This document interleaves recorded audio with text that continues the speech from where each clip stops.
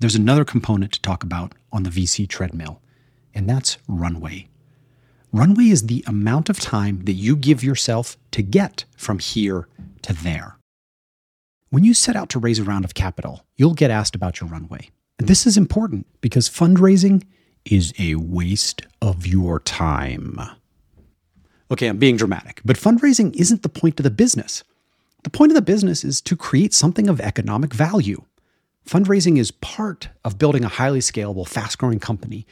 And while it brings money in the door, it only indirectly serves a business purpose. You and I both know that your time is better spent building product, acquiring customers, hiring a great team. And fundraising takes time. For most seed stage startups, this can take around 3 months or more. I've seen it take up to 9 months. And while the time to fundraise is shortening, and that's great, it is still a significant impact on the business.